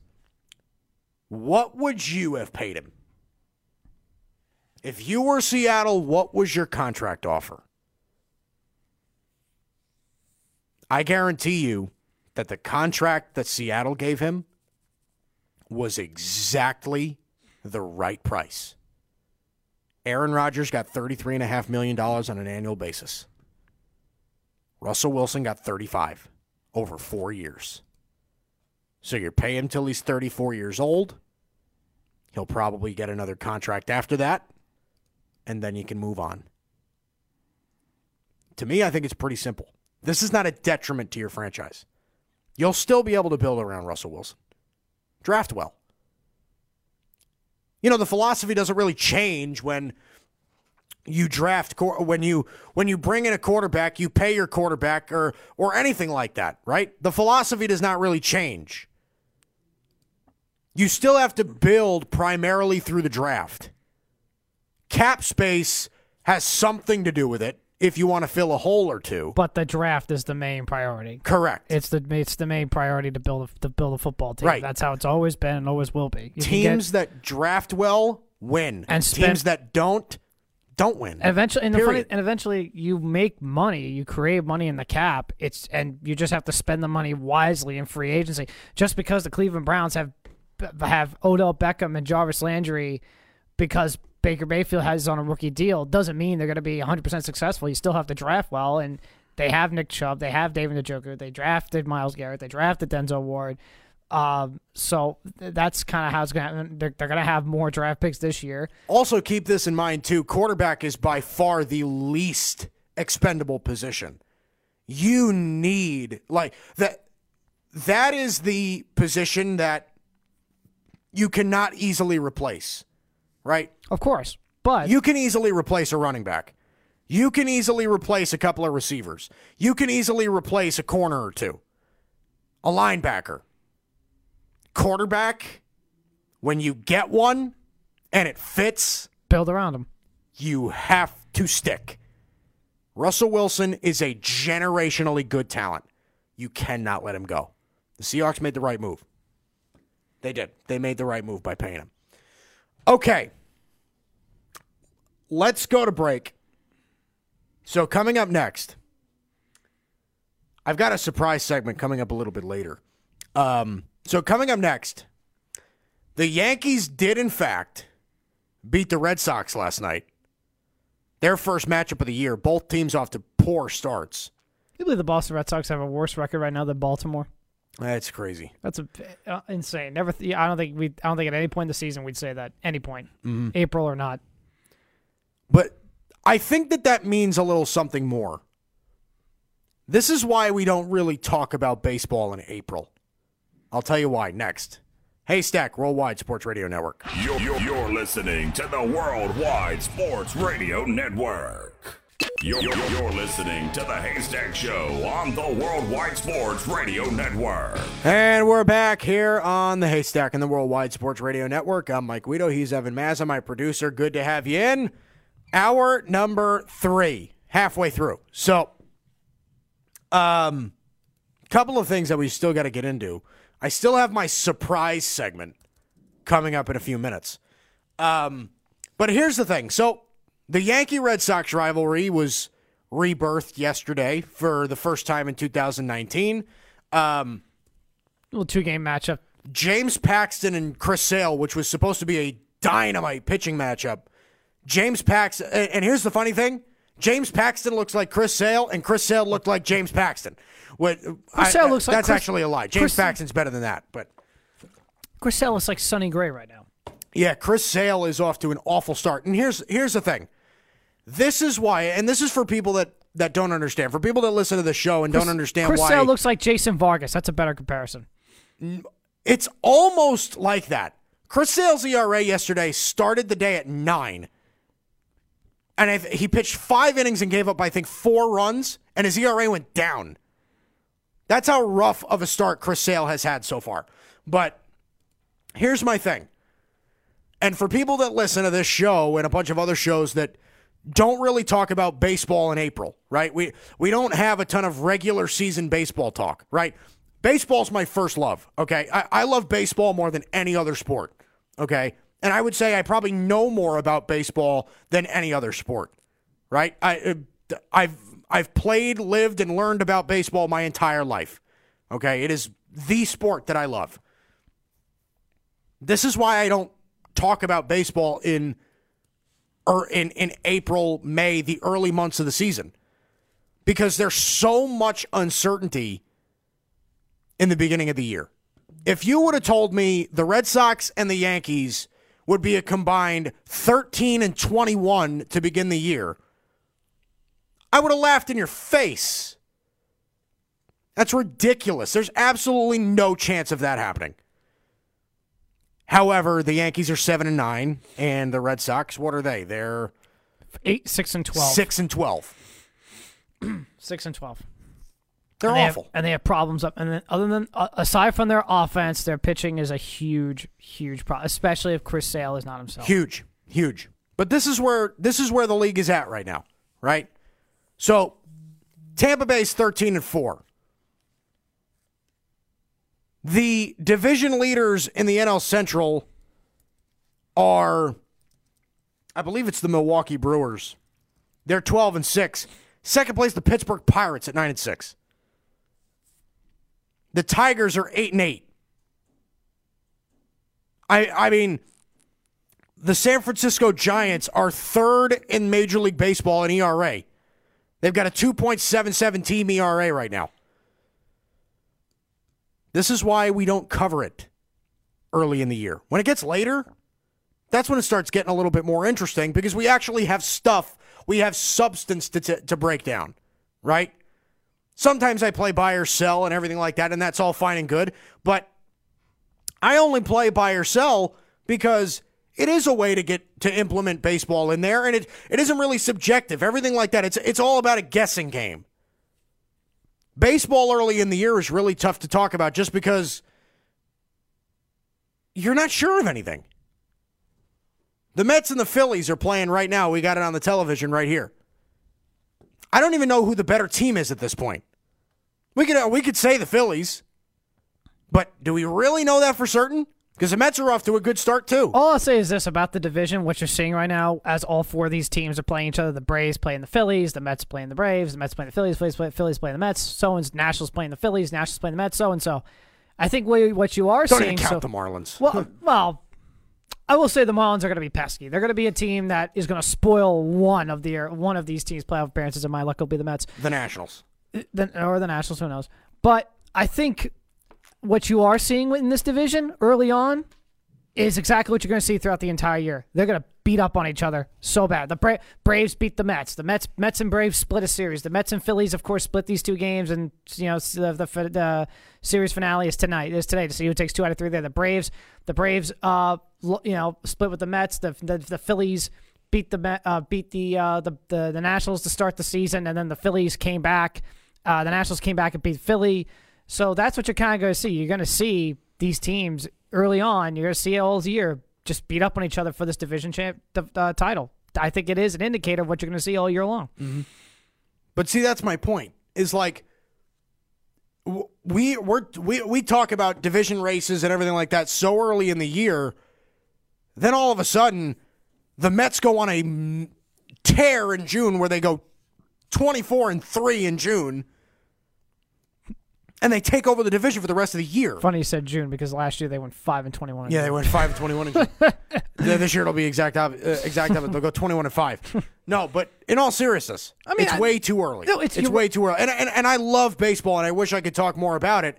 It's just at this point in the year, there's no substance to baseball yet. I think what you can see looking at these division standings right now, knowing what we've seen. Okay, the Rays and Yankees are going to be there for the start for the division the entire year. The Rays are really good. The Rays won 90 games last year. And I'm expecting the Red Sox to be up there too. It's just the Red Sox. They have no pitching. The Red Sox have, and thank you very much for proving me right, Evan. I'm just going to rub it in your face right now. Who was the guy that said, the Red Sox pitching kind of sucks? Did you predict, but did any of us call Chris Sale being awful? No, I didn't predict Chris Sale being awful. Nobody did. But I predicted inconsistency from David Price and Rick Porcello, which is exactly what they've gotten. I didn't think Chris Sale would be this bad. That was my problem. If Chris Sale's bad, they're in trouble. And their bullpen's bad. Oh, we all knew that. Bad. We all knew that. The Red Sox have problems. The Indians and Twins are right now. The Indians are 10-7. Twins are 8-6. They're going to be in there. The Twins can either go either way. They could be good. They could be bad. I like the Twins. I actually think the Twins are going to be pretty good. But this is my thing. Is like the Mariners. As much as we're talking about this right now, right? The Mariners I could see falling out. The Mariners, but that's another good point, right? The Mariners are a rebuilding team, and they're 13-7 to start the year. They are. They don't have a lot of starting pitching. I actually like their lineup. I think their lineup's pretty good. But it is. It is. If you go position by position, they're pretty good. Oh, it always is. Every year their lineup is good. But they don't have any pitching, and they're still winning. You know what I mean? Seattle's team ERA is 4.23. It's the 12th in Major League Baseball. I mean, you look at the Central. The Brewers and Cardinals are doing well, and again, that's going to be the race for all year long. The Pirates 9-6. You figure they're going to find the Cubs. I think are exactly where I think they are. They're a below 500 to a 500 baseball team. That's who they are. That to me, I was not high on the Chicago Cubs going into the year. They're so far to me proving it. They're not that good of a baseball team at all. They don't look good, but that's the thing is I expect the Cubs to rebound a little bit at least. You know what I mean? The Cardinals look fantastic, 9-8, but the way that they play the game is incredible. And again, it just looks like the worst team in baseball. Again, is probably going to be the Miami Marlins. They're 4-14. Or Kansas City. Kansas City's terrible. I'm still expecting Baltimore to be awful, but anyway, Baltimore. I will give Baltimore credit though. The Orioles are really scrappy. They're competing. They are really scrappy because they have a lot of. They are not an analytically pleasing team, right? They're not. They are a team that has a lot of guys that are good defensively and fast, right? Jonathan Villar, Cedric Mullins, Richie Martin. They've got a lot of guys that are really fast and good defensively. They can't hit and can't pitch. You know what I mean? Like, those are really the things that you want in a baseball team. They can't hit, they can't pitch. But anyway, here's my issue. That's the thing, is it's too early for baseball. And I'm sorry to the listeners that listen to the show hoping I talk more baseball.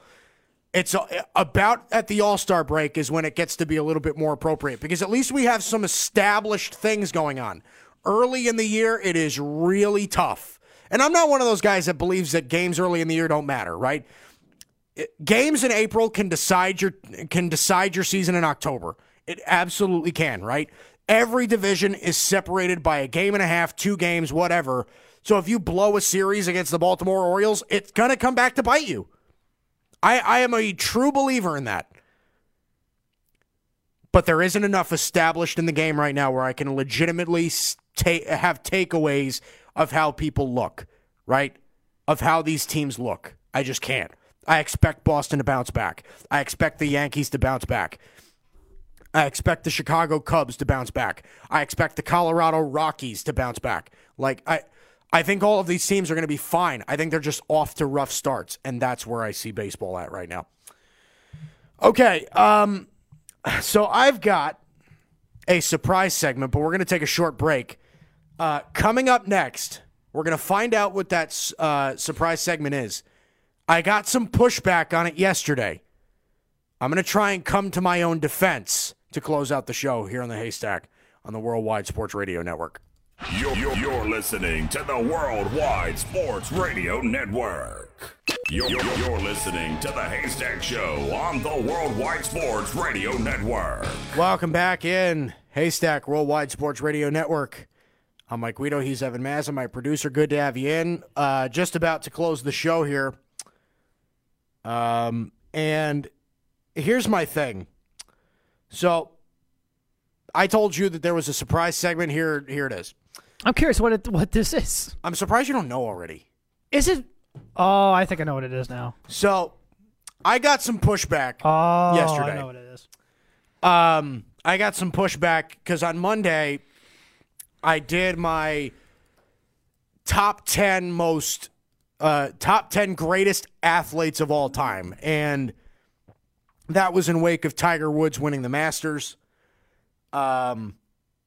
And I got some pushback on it yesterday. Specifically from the guys at Down to the Wire. I had to actually call in and try to defend myself.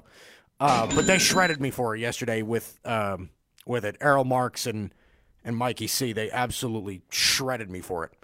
So I got some pushback, and I just want to kind of reiterate what I tried to do there. So just to remind you of what the list was for the top 10 greatest athletes of all time.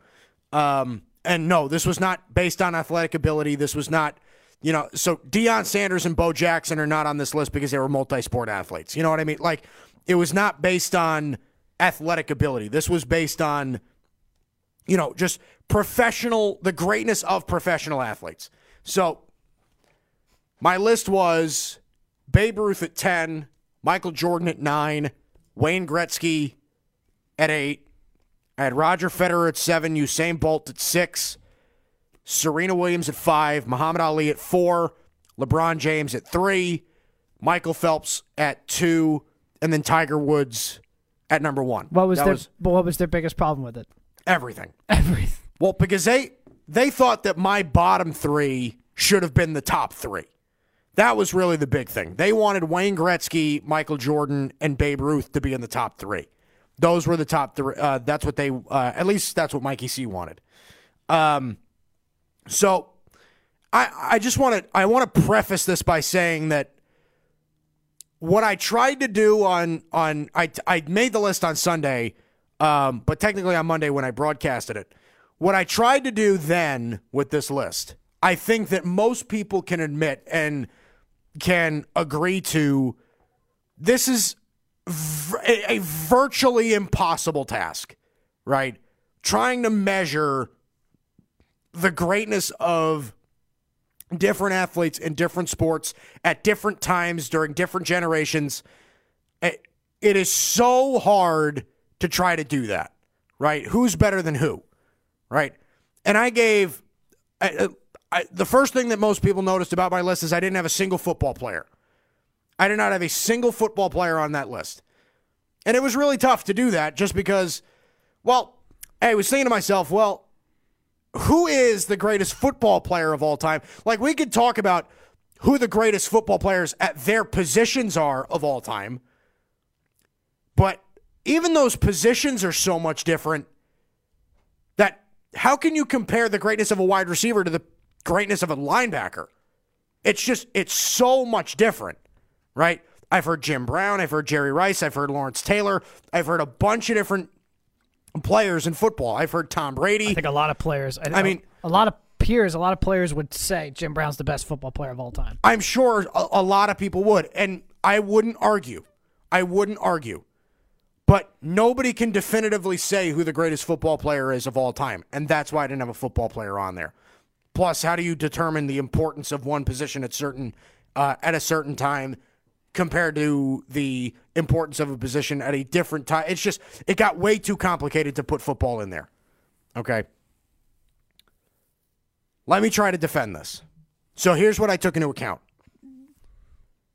Skill level, their level of dominance, their accomplishments, and their iconicism. That's what I took into account. Those 4 things. So, just to kind of defend myself in a way that I possibly can, Tiger Woods, I put at number 1 because, and I want to make this clear, I disagree with people that say nobody has mattered more to another sport than Tiger Woods has. I actually disagree. Okay? If we're going to talk about who's mattered to their sport more, I think you have to talk about the conversations of guys like Jackie Robinson. You have to talk about Muhammad Ali. Just from a life perspective, from societal purposes and social justice purposes, I think that Tiger Woods is not in the category of those guys, right? Tiger Woods, I think, there's been nobody that meant more to the survival of their sport than Tiger Woods. Tiger Woods, like I explained on Monday, is the sport of golf. He is the sport of golf. If Tiger Woods isn't there, nobody cares about it. If Tiger Woods was never there, who knows where golf would be now?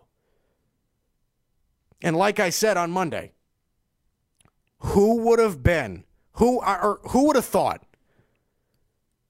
that the guy to save golf 11 years after Tiger would be Tiger? Who would have thought? The fact that he comes back after 11 years from winning his last major, 11 years later,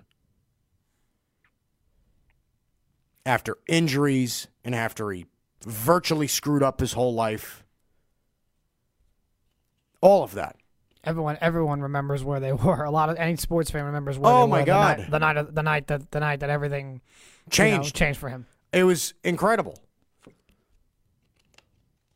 But you look at it, and after everything that he's been through, he now comes into a field 11 years later, and a field that, honestly, I could almost confidently say this is probably the most talented field of golfers collectively that golf has ever seen. I think there are more great golfers playing in the game now than there ever have been at one time. Tiger Woods comes into this field and wins the Masters. That's greatness. Perseverance. Look, we all pulled for Tiger Woods that day. We all did. Regardless of what happened. If I were to ask anybody, I would have gotten 2 answers back in a field of people. One of those answers would have been, yeah, I'm really rooting for Tiger. I want Tiger to win it so bad. And then my second answer would be, I don't know, I'm not really rooting for anybody. I enjoy watching the Masters. When deep down, you know that you're rooting for Tiger. Everybody knows. Tiger Woods is the athlete. The athlete. And this is why he's number 1. Tiger Woods is the athlete that brought us all together. In a very divisive state that America is in right now, Tiger Woods brought us all together for one day and one day at a time. That's why nobody's meant more. That's why Tiger's the greatest athlete ever. There's never been an athlete to do that. MJ didn't do that. Gretzky didn't do that. Babe didn't do that. Phelps, LeBron, they didn't do that.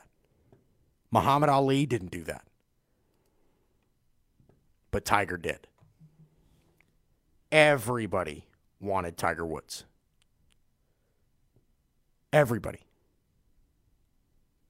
So I can defend Tiger Woods at number 1.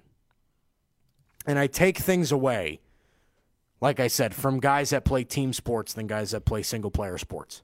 MJ, Gretzky, LeBron, Babe Ruth. Because a lot of their success comes from other factors. Not all of their success is solely on them. Right? I mean, MJ didn't win anything without Pippen. LeBron didn't win anything without Dwayne Wade or Kyrie Irving. You know? I mean, that's just the way it is. Yeah, they revolutionized their sport, but I think we could say that about everybody that was on this list, or even didn't make the list.